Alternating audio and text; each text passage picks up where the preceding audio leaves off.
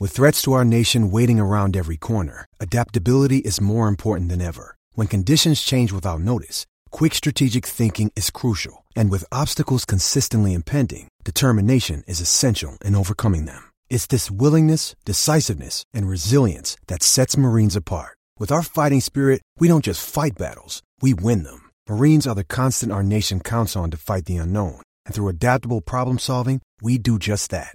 Learn more at marines.com.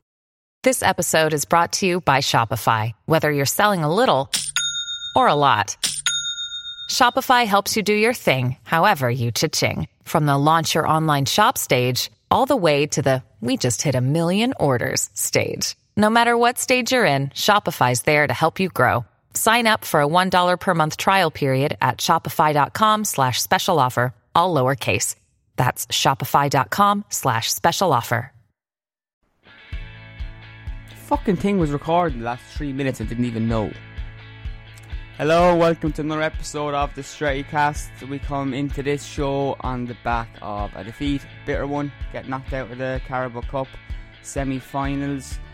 Mike, before we get into that match, firstly, Happy New Year. The last year was a bit of a shit show for everyone, especially Liverpool winning the title, and hopefully this year we'll have something to sing about. We won't have the Carabao Cup though.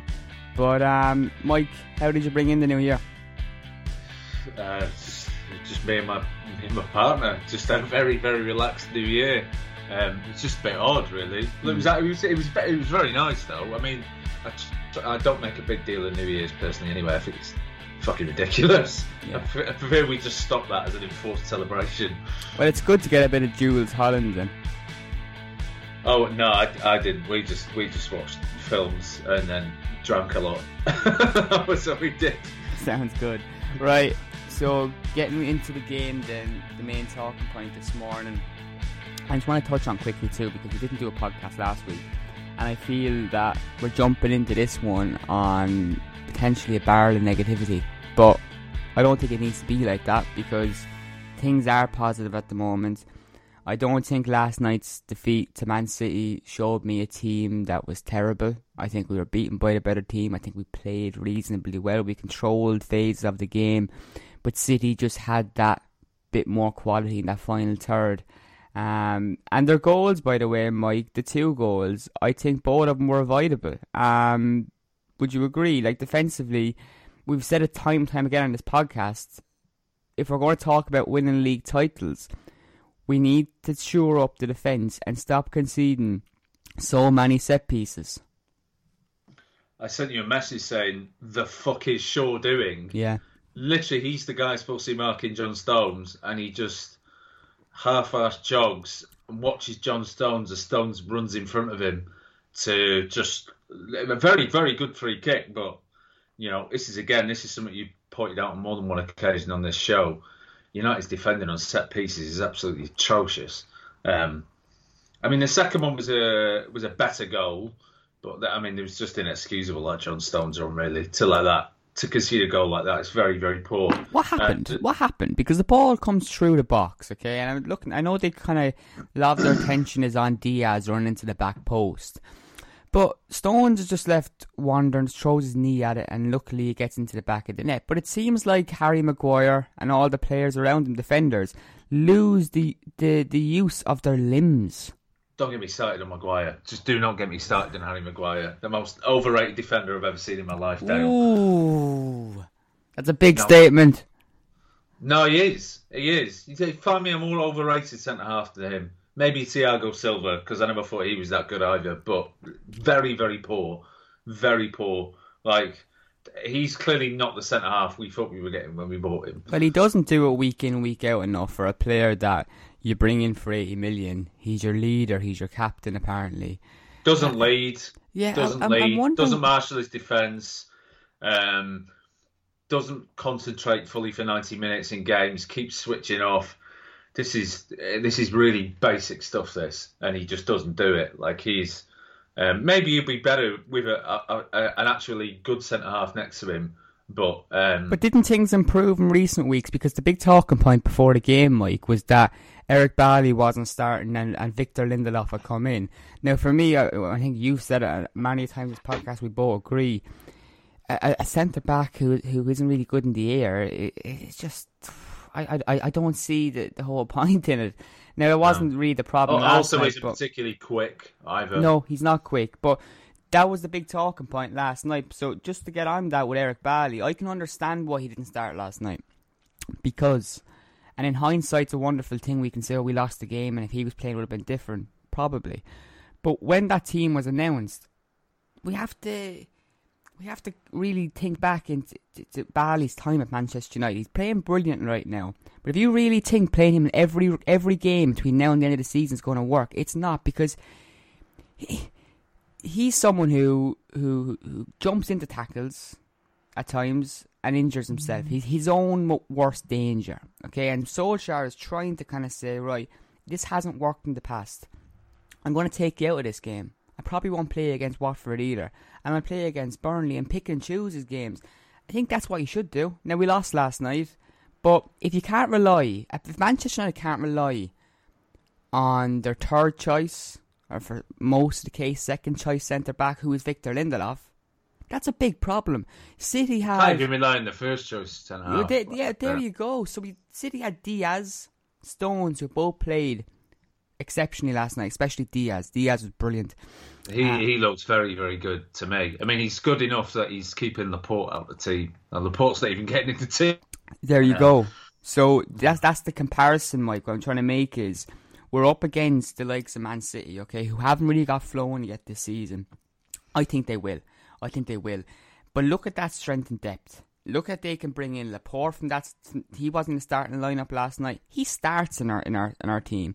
He will be our best defender in our team.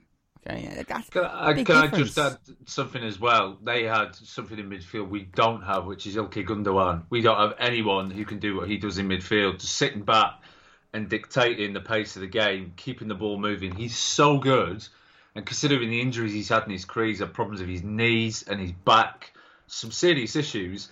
He's been a brilliant signing for them. It's kind of overlooked, actually, what a good signing for them he's been. We could do with someone like him in the middle. Do we not have Donny van de Beek?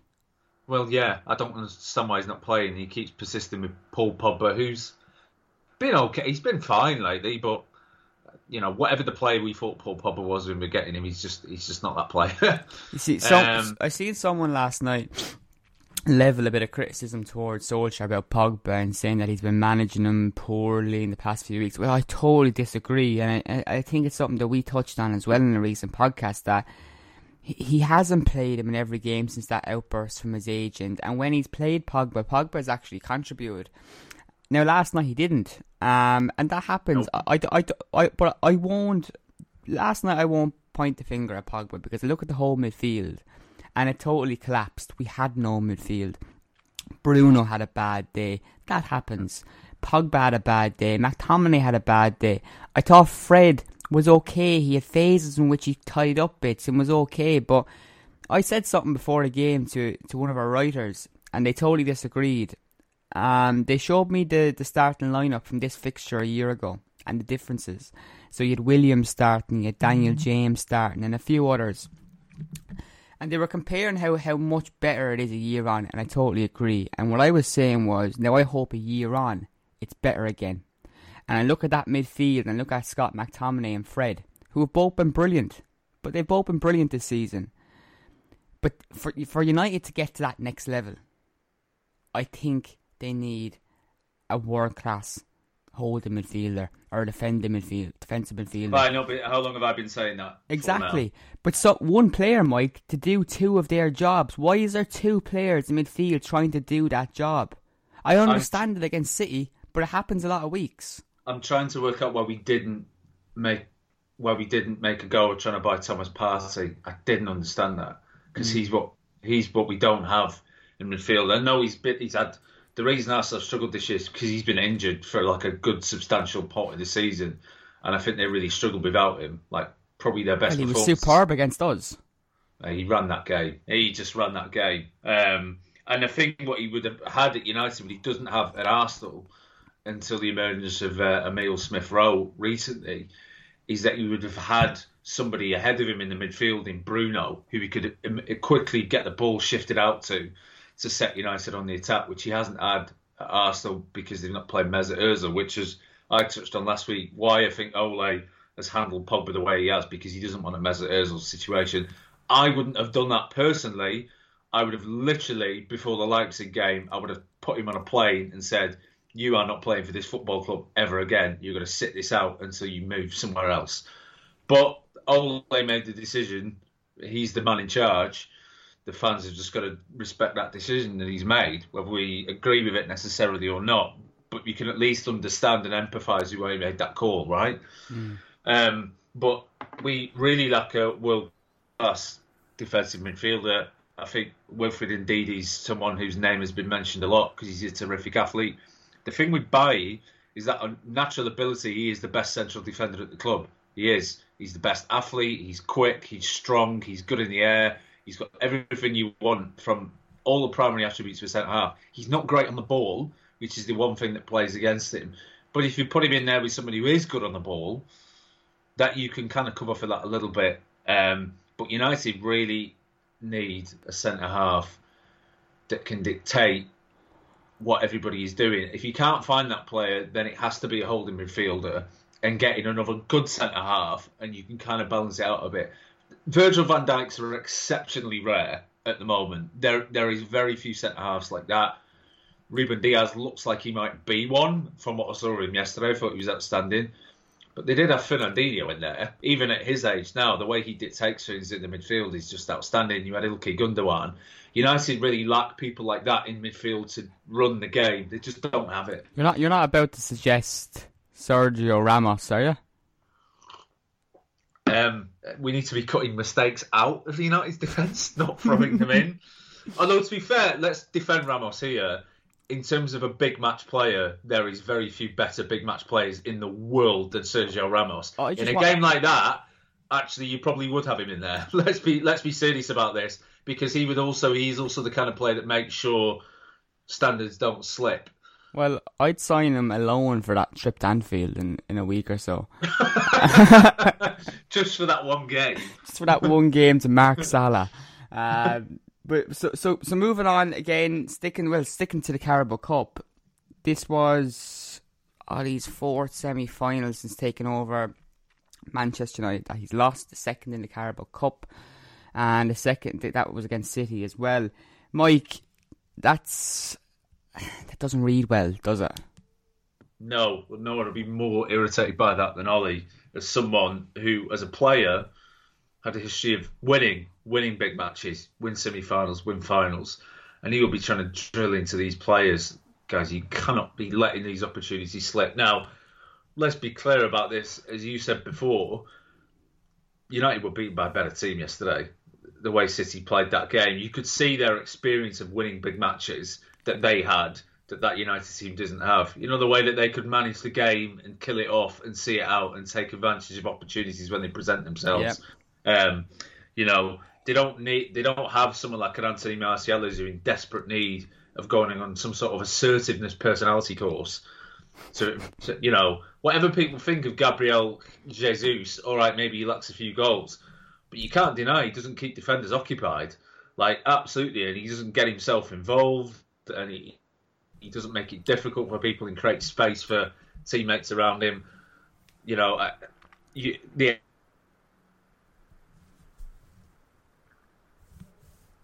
Guardiola, they've won so much under him.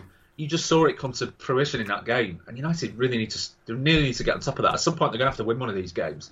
Can't keep losing these semi-finals like this, and that suddenly makes the Europa League so much more important than it was before. United really have to think about winning that competition now. Well, this weekend we have the FA Cup against Watford, and I think there's a bit more romance about the FA Cup anyway, isn't there? I'm not saying, we're out of the League Cup now, you know, it's not worth anything. I would have loved him to have won that, because Solskjaer needs a trophy. If he doesn't win one this season, I think it puts him under immense pressure going into that third campaign without one, and he'll find it hard to keep his job this season if he doesn't win a trophy and doesn't get into the top four, which, look, we will get into the top four.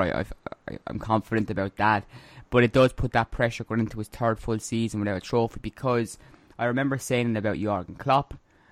He eventually went on to win the Champions League. Guardiola got the League Cup out of the way. Jose Mourinho tends to always get the League Cup out of the way because it gives the team this boost. And I was hoping before the game last night, with what we've seen in the league, with this resurgence and basically being on Liverpool's heels, I was hoping for a bit of a boost to give the players a final to look forward to. The Carabao Cup final takes place in April this year, so it's down the road, and I just think it would have been nice to have a final booked in. Against Spurs, against Mourinho, and I would have fancied us. And City, I think City will walk away with it. If they play any way they did it against us last night, they'll beat Spurs. Second strength side, they will wipe the floor with Spurs. Yeah, it's amazing, because I watched them against. I don't know if you watched them against Chelsea at the weekend. Yeah, I thought Chelsea were poor as well, though. I thought Chelsea they were poor, but also City only played at full blast for about 25 minutes because that was all they needed to do. If City really wanted to, they could have won that game about 7 or 8-0. That's not an exaggeration. There was a point early on in the second half where City had about 2 or 3 chances and they could have doubled that scoreline from 3-0 to 6. It was so easy for them. Chelsea were poor, but they were a much better team, and they'll beat Spurs. You mentioned Klopp. All right, it was a few years before he won a trophy, but they still got to, I think, 3 cup finals before they won the first trophy. I think they got to a League Cup final, they got to a Europa League final, but they lost and then them, they got to a champ. But we're not even getting to finals, Dale. They need to be getting into the finals. It's no good going out in the semis all the time. I will say, Mike, I do remember a lot of jokes about Jurgen Klopp and how there was one particular crude joke that his wife is a big fan of Jurgen because he always comes second. Yeah, but hang on. To be fair, Jurgen Klopp had won major trophies already at Dortmund. He'd won 2 league titles and the German Cup as well. And all they had won a major trophy, unless you want to class the Norwegian league. It's still a trophy. Okay. And but it's one that club hadn't won in 100 years in their history. I do think he's done good work. He hasn't been in a managerial job as long as Jurgen Klopp, who's been. I'm playing devil's advocate. I'm playing devil's advocate with you here, and a lot of other United fans who gave Pochettino a short shift because he hadn't won a trophy. Me. No, I didn't. I never. Oh, come on! You'd said it before. You were suspicious about the fact that he hadn't won a trophy. And, no. Pochettino has always been I've always been a fan of Pochettino, but still, to this day, it never came into my vocabulary about Pochettino when we spoke about that, because I realised the work that Pochettino has done at clubs. Henry Winter's done a piece on when he was at Southampton, how he literally tore the whole training facilities up, made it his own, and improved everything. I know the kind of work that he does. He has a hands-on approach like Alex Ferguson had at United, not quite the same. And he's a great coach, but with Solskjaer, and the fact that with the whole semi-final thing, I think it will creep up to him if he doesn't win an FA Cup or Europa League this season. But I think he can't go into his third campaign without a trophy. I think he'll have to win one then. I think he'll have to win one next season if he doesn't win one this year, as long as we have a good league campaign. He's going to have to finish second. He's going to have to finish second if he doesn't win a trophy this year. But can't be finishing third again. But can I say something as well? Something I've noticed in the past week or two. There's been several outbursts in the media from managers about Ole Gunnar Solskjaer. We've had Mourinho in the past. He's always been mentioning the penalties. We've had Klopp with his embarrassing outburst last week. We have to get onto that. Proper Kevin Keegan style crap from Klopp. And apparently before, when he came to Premier League, it was charismatic Klopp, wasn't it? It was passionate Klopp. It was Klopp who could say whatever he wanted about referees, like we've seen this week, and get away with it. Because I remember if it was Jose Mourinho, if it was Alex Ferguson, they would have got fucking fined. But Klopp gets away with it the whole time because he's charismatic. He's a nice guy. It's a load of rubbish. But anyway, what I've noticed are the likes of Klopp and the likes of Mourinho getting extra ratty about Solskjaer. in the past few weeks. And I'm really loving it because his responses to that is, I don't care about them. I don't count as many penalties Liverpool get or how many times they go down inside the box. I don't care about that. I've got my own team to manage. And I think the other managers feel threatened by that because he doesn't care. He doesn't care that he's annoying them. And you can see it with Klopp. They won the league last season, okay? They're still on top of the league. It's January and he's cracking. I don't think he's cracking. You don't? I don't think No. I've seen managers at teams leading the pack who do this when the team has a bad run. It just kind of diverts attention away from the team. The bad run's going to see City overtake. I don't think he's them. cracking at all. And also, I don't remember Mourinho. I don't remember Mourinho getting fined for making comments like this. He did that. Not by the FA. Maybe by UEFA he'd get fined. But for making comments about referees, Mourinho used to do that all the time at Chelsea. You know, maybe when they'd had a bad defeat, which wasn't very often in that first spell. But Mourinho has had a number of sanctions and fines from the FA, and Klopp can run down. He has the second time round he's been in England. Yes, when I think some elements of Mourinho's act has started to wear a bit thin on people, and that will happen to Klopp as well. But Ferguson did it in the 90s all the time if United had a bad run, and he didn't get fined for it. It was only later on, I think, when he'd had his running battles with the BBC for a while and this kind of stuff, where maybe he started getting fined for not appearing on BBC doing interviews regularly. He had that it was like almost 2 years where he didn't do it. It became quite funny in the end, I thought. But Mike Phelan doing fucking interviews from Match of the Day. he reminds me so much of that Bradley Walsh character from Mike Bassett, England manager, the assistant. But no, I don't think he's cracking. I think he's trying to divert attention away from Liverpool are playing poorly at the moment. I'd still have them as pretty heavy favourites to win the league when you look at the players they've got to come back. Or Thiago has literally just come back into the team. I think he'll be a huge difference maker for them as the season goes on. But I mean, for United right now, if you're talking about where they stand in line to win the league, I'd probably say United were third favourites behind Liverpool and Man City. Do you know, Mike, at the start of the season, all the writers in Stretty News did a prediction for the league, the top four or whatever it was. My top three was City, United and Liverpool. You're sticking with that, are you? Yeah, Liverpool are still top of the league. As poor as they've been, they're still top of the league. Yeah, it won't last long with City getting their mojo now, trust me. I can see it, and I can tell you, he's cracking. He would not have mentioned United's penalties any other time. What was that about? What was he... Like, seriously? They lost to Southampton 1-0. They could have conceded another 2 goals, and his focus, after losing that match on Monday night, was Man United penalties. Yeah, he was trying to divert attention away from his poor performance. Come on, Mike. That's what he was doing. He looked angry. Listen, I'm not a huge fan of this kind of... as much as I respect him as a coach, I think he's such a brilliant coach, Jurgen Klopp. But I'm not a huge fan of this kind of act he puts up. I remember some of his behaviour on the touchline in Germany towards officials, which was extremely poor when things weren't going well for Dortmund.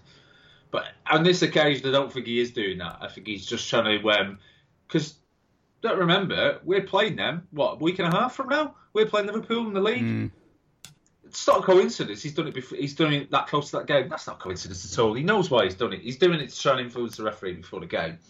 Like big managers, they do that all the time. And listen, if Ole says something, he's more than welcome to say something as well. In fact, I hope he does. I don't know. I think Solskjaer's done well. He doesn't care about Klopp, doesn't care about what Liverpool are doing. Just focus on ourselves and go to Anfield and beat them, right? So, Mike, we talked about Klopp tears. We've talked about the resurgent Man City seeing off United, which was disappointing, of course, for us. But can we go on now this weekend, FA Cup against Watford, and give ourselves that boost that we've had in previous weeks? Because I remember last night I felt really flat at full time. After all the past few weeks, really fucking high emotions and feeling brilliant about United and stuff, I think I felt flat because I felt sorry for Solskjaer and the team, I think, because that final would have been so nice. I didn't feel sorry for the players. The players shot themselves in the foot. I didn't feel sorry for them, but I felt sorry for the manager. But I didn't feel sorry for the players, no. You think they totally dropped the Oh, they dropped the ball big time. Yeah. Listen, City were better, but City weren't making stupid mistakes like we were making in that game. And that's the one thing where, when I was talking about where the league standings, I'd look at City and Liverpool and go, those two teams can win 12, 13 games in a row. I'm still not convinced we can go and win that many games in a row, which is what you have to do to win the league. Well, this weekend, there's always been talk in the past week or so about, is he going to rest players for the game against Watford? And I think it was going on along the lines that Manchester United were favourites to beat City. In my eyes, they were. At the form we've had recently, in the form they've shown. It's just disappointing because City, obviously the game against Chelsea, they got back up to the pace with things and they carried that into this game. But I had a lot of optimism going into the semi-final, and I thought even at the start of the season, the Carabao Cup was the one we could have won. It was we weren't talking about challenging for a league title, which now almost seems it could happen.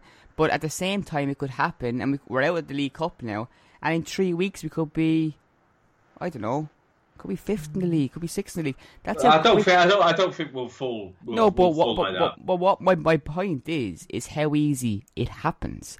It happened to Chelsea. It'll probably happen to Spurs as well. I don't think it'll happen to United. Our fixtures are quite okay. We'll beat Burnley. Liverpool will be a tough one. Afterwards, I think we've a few okay games, and we have Arsenal then. Have we got Arsenal? A bit of revenge on the cards. We need to win that. We need to fucking beat Arsenal. Have to beat Arsenal. That's still, I think I mentioned on this pub before, like, drives me mad that we lost that game. How we lost that game and the way we lost that game as well. It was things like that why people were questioning Solskjaer when they just look at the players going out there so meekly and pathetically and surrendering a game like that. That's where people were worried. It's not so much the tactics. It's like you can forgive things being off for the odd game, players not delivering, but a lack of effort is really inexcusable in a football match, and there was a lack of effort there. So United need to put that to right. I think we can rest a few players. I'm begging us to rest Bruno. Let's rest him, please, for this game. But I still think we can put a strong team out there. I still want us to put out. I'd like to see Greenwood and Rashford playing. I'd like to see Van der Beek starting because I think he can get a grip in this game. Rest Harry Maguire. No great loss there to rest him, frankly. I'd also rest Aaron Wan-Bissaka, who has been, I've said this before, Dale, he's been really poor this season. And I still can't believe it's not being talked about that United are in desperate need of another right back because they really, really need one. I don't think he's been poor this season. I think defensively he's been way off the standards he was last season. In fact, he's dropped off since coming back from the first lockdown. His standards have dropped. I've noticed him making mistakes. I've noticed him not tracking runners. He's not been recovering as well as he was before. I don't know whether he's tired or what. And then I know he got that crossing for that goal against Villa, but he still offers very, very little going forward. And we need another right back. Even if it's just what's happened with Luke Shaw, we're bringing in Alex Telles has just made Luke Shaw up his game. Yeah, because he suddenly realised, oh God, like I'm in trouble here. If I don't perform, I'm going to be out of the team and then I'll be out of the club. And I think Aaron Wan-Bissaka needs a kick up the arse because they need someone to go in there. They need someone more dynamic. Manchester Evening News have been reporting in the past few months that they're looking at Kieran Trippier. Max Aarons was mentioned from Max Aarons is another one. I would rather take in Max Aarons than Kieran Trippier, seeing as Kieran Trippier is serving a likely suspension right now. But the thing is, I fully support the idea of having two fullbacks on each role that can come in. But United apparently turned down a loan move from Southampton for Brandon Williams this week, and he's kind of slotting into that right back role when Wan-Bissaka is not there. Apparently that's the plan. But why then have we seen this season the Fosu Mensahs come in and even Victor Lindelof at right back? Trent Ebe actually looked pretty decent at right back because he's got the athletic ability to get up and down and he's decent on the ball. But you need someone who is listen, I'm not saying go out and Trent Alexander-Arnold, I know he had a poor game the other day, but Trent Alexander-Arnold level fullbacks are really, really hard to come by. It's very hard to get hold of those players, and they've got two because they've got one on the right and one on the left. Robertson, I would actually argue he's better than Trent Alexander-Arnold, but they do need someone really dynamic going up and down that right hand side, especially and even if you got Jadon Sancho, you still need someone there running that right hand side, because the way Sancho plays, he's not a touchline hugging winger. He cuts inside. I think that's what we really lacked, though. I think you touched on it on the head there. On the right, I think Wan-Bissaka gets a lot of unfair criticism about his game getting forward, because we haven't got that right winger. His job for me... I don't think it is unfair, though.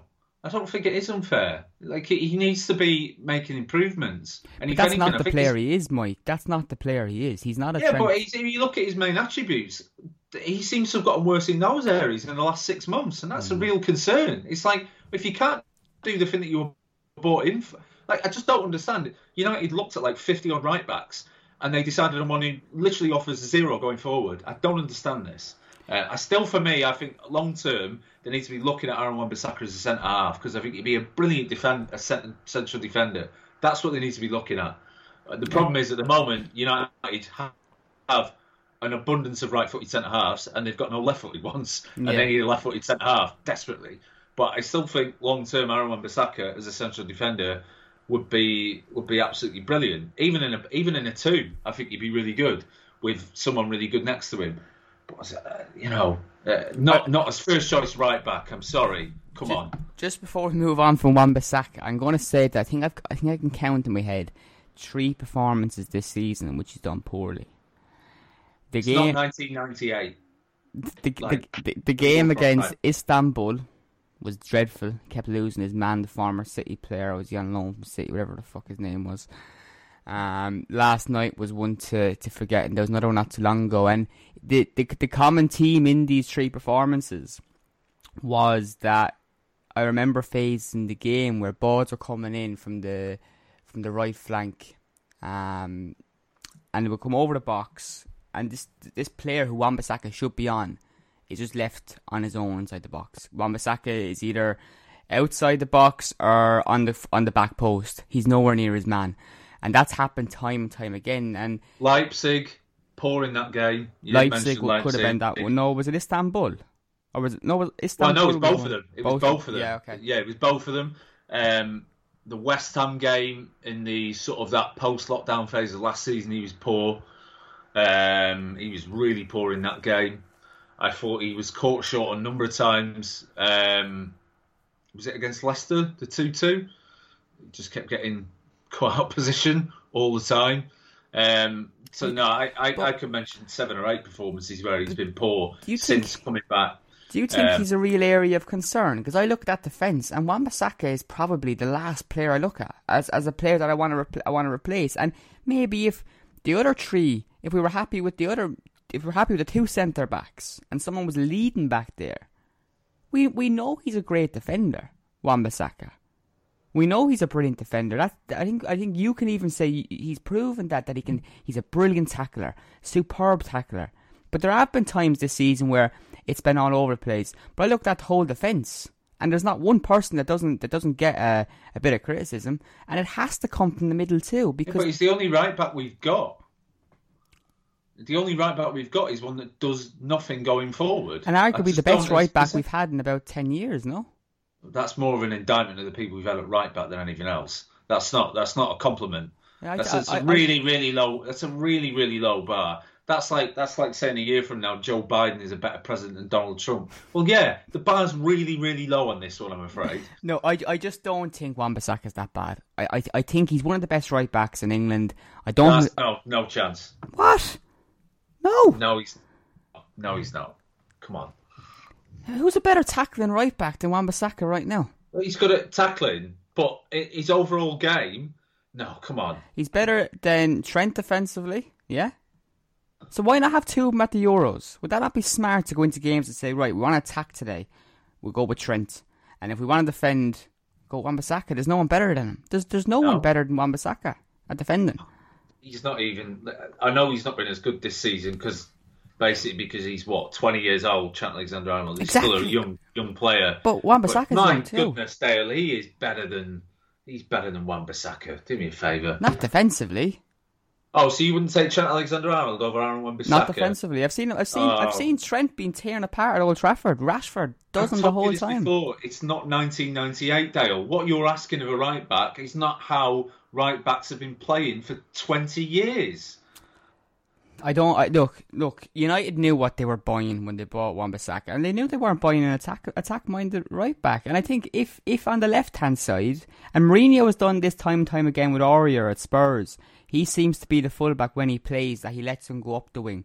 And on the opposite side, the fullback will stay. Who did he let go? He let Kyle Walker-Peters go. Can anyone honestly watch the last 12 months and say Serge Aurier is better than Kyle Walker-Peters? Oh, no, I don't think anyone would ever have said that. No one would ever have said that. But my point is, you can play one fullback and let him wander up the wing, and have another one who's going to be sit back and a defensive-minded one. I don't see anything wrong with that. I would much rather... And look, people could point to the goals of Trent. Trent's the best right back in England. The stats and watching him and crossing, you can't argue with it. But you have to also look at a team's dynamic, and I think that's why Solskjaer brought in Telles, and to have that attack-minded left back. I think he'll do a right back as well. I think that's his plan. I think he wants an all-round squad, but I really don't look at that defence right now and say Wan-Bissaka is a weak link. I think Wan-Bissaka has the makings to be an incredible right back still. Incredible right back. No, I think Reece James at Chelsea's a better right back than Aaron Wan-Bissaka as well. What? Really? Yeah. And I think Matt Doherty, Wolves, now he's at Spurs, has been better in the last couple of years at right back. He's been good, but... And I think, what's his name at Leicester? Pereira as well. So I've given you 4 there that I would take over Aaron Wan-Bissaka right now. Right, so this is a call out then to everyone listening to the podcast. Please. Nobody who reads the website likes me anyway, so I'm only don't. That's bullshit, Mike. That's bullshit. A lot of people don't like me either. I want people to jump on Twitter because I'm interested in hearing this, because I don't know what the masses think about Wan-Bissaka really. He's not a player that we focus on a lot on the blog as a defender. You focus on your midfielders and your attackers mostly. I want to hear people's thoughts on Wan-Bissaka. Tweet us at the StrikeyCast or at Strikey News, whatever you prefer. Let us know what you think about this discussion. Do you think there is that many right backs in the Premier League that are better than Wan-Bissaka? I certainly don't think so. But Mike, we're bound to disagree at times, and it's healthy discussion, so there's nothing wrong with that. So, look, we'll leave it on that note on the Wan-Bissaka one. I was not expecting to have a discussion of this nature about Wan-Bissaka. I thought we would have been speaking about Harry Maguire this way, or about fucking Paul Pogba or Martial. Actually, before we go, sorry, listeners, hold you for an extra 10 minutes. I want to talk about Anthony Martial. That's one we kind of left under the rug, because last night again wasn't one of his better games. I think there was times where he just took too many touches of the ball time and time again, and it was another one of those. But he's having too many of them, Mike. And there were some people tweeting last night that is a time in the summer to get rid of him. I wouldn't go that far after one game, but I would certainly raise questions as to when Cavani's gone, we need a better striker than Martial. If someone came along in the summer and offered us 40 million for him, I'd take it. Yeah. Simple as that. I've been sort of more defensive of Martial than you have. You've been more critical, and I'm sort of come around to your view, really. He's just not developed into the player we hoped he was going to. And I don't think that's anyone's fault. It's just a mentality thing, I think, with him. He's got clearly on ability. I think he's maybe the exception of Mason Greenwood, the best forward at the club, right? On talent, maybe the best. Remember that first season? He was incredible. I thought, I think we all thought that first season is that we just got Thierry Henry. That's who we've got here. But we've got Thierry Henry at 19 years old, which we could never have dreamed of. But he's never kicked on. And, I wonder even if Van Gaal had actually stayed on. I think he would have had issues under Van Gaal as well, because Van Gaal would have wanted discipline, would have wanted effort, he would have wanted decisiveness from players and confidence from players, and you just don't see it with him. And it's a little bit like the Paul Pogba thing. he's just not ended up being the player that we thought he was, or we thought he was going to be, and it's not happened. And you compare him to Rashford, who has added facets to his game.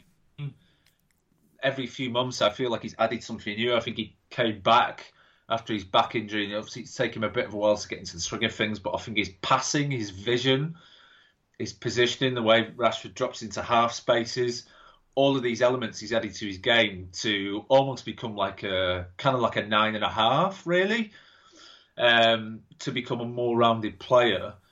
And then obviously Martial has the issue that Cavani's come in, who is the finished article. And then obviously you've got sort of the next sort of young bright thing as Mason Greenwood. And Martial's, 25 now? You're just kind of at the point where you think, it's not getting any better, is it? And United need to be looking. I don't know if forward is a priority, but it's something they need to be looking at in the summer. If they're offered decent money for Martial, they should be looking to move him on. Poor Cavani missed out last night. I keep thinking about. Well, it's his own fault. Come on. I keep thinking about that Father Ted episode and all these white people, fucking middle-aged white people from the FA board who made that shit decision, and they're just looking at Cavani and they're like, "So you're a racist now, Father?" Seriously, context has to come into this, and we can talk about. Yeah, but he's got an agent, right? He's got people around him. One of those people, is he not running those posts by? No, not all footballers do. Not all footballers do, Mike, and I don't blame. He just context. Well, that's the same word that Luis Suarez used against Patrice. It's not. But it's not the same context. And I know it's the context because Suarez said it, and he saw Evra got upset, and then he kept saying it and kept saying it. I think the biggest difference. Cavani's pretending that he doesn't know this. No, he doesn't know it because he it was he was being congratulated after scoring 2 goals against Southampton. One of his friends said, "Well done," and he used that term in a totally different context. Whereas Patrice Evra did it against opposing a player trying to rile him up, and he knew the meaning behind it. And I think what the Language Academy in Uruguay have come out and said, and you know what? They're right. The FA are culturally racist with this decision to fucking do Cavani. Because you have to look at every incident. You think there's any malicious behind this? There's not. Just give him a slap on the wrist. Tell him that you can't post that and do your little thing he's doing to learn about the cultural differences in the UK and Uruguay. That's fine. But 100,000 quid, fine. I don't think it's as bad as what Bernardo Silva did. No. You know what I'm talking about. Yeah. The incident with him. And, I don't think it's as bad as that, because that was what he was drawing up was like a black and white minstrel cartoon. Oh yeah, no, absolutely. Yeah, no, absolutely. No, he didn't get banned for that. Did he not get banned for that? Did he? Or he got what? No, he got 1 game. That's it. I think he got 1 game. See, there you go. Okay, so that and then they changed it. They then changed it to 3 matches because people went mad at the FA after that. So they panicked and they changed.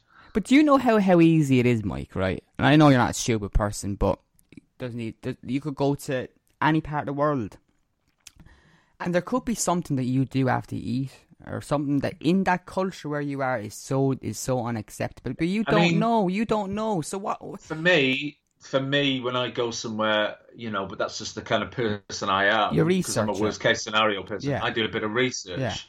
Yeah. And also just try and be extra careful sometimes, especially.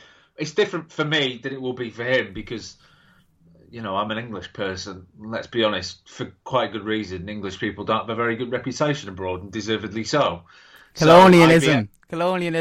Basically. But what? And all the way just English people behave when they go abroad in general, which is fucking appalling. So I just partly as an English person behave differently. The one concept I would say about Cavani, you talk about Latin America, you talk about Cavani is... Let's talk about cultural racism. Okay, but Cavani is white. And the reason there are white people in Uruguay and Argentina is because the indigenous populations of those countries were wiped out in a genocide by white people. So, if the Uruguayan Linguistic Institute, or wherever they are, want to go semantics on this, great. I will throw them back at you and let's see what you can come back with. And on that note, I think we leave it. Let's just hope that Cavani is back soon and scoring goals, Mike, because Martial did not look any closer to it. We need Cavani back so badly. Just take the Instagram account away from him. So please subscribe. Make sure you subscribe to the Strikecast. Leave a nice review. And do get in touch with us on Twitter about the Aaron Wan-Bissaka ordeal. I think maybe he's going through a tough part right now. I think the whole defence this season has been problematic. But I would not be closing the door on him just yet. I think he will. Closing the door, like I said, I actually think bringing in competition would be good for him. I think he looks like the kind of player where it might just spark him up a little bit. He worked with Luke Shaw, and I never would have thought that would have worked with him, so surely it'll work with Wan-Bissaka. I'm going to be stubborn and finish this podcast on one line. There's not a right back in England that I'd swap for Wan-Bissaka. You're an idiot. Sports Social Podcast Network.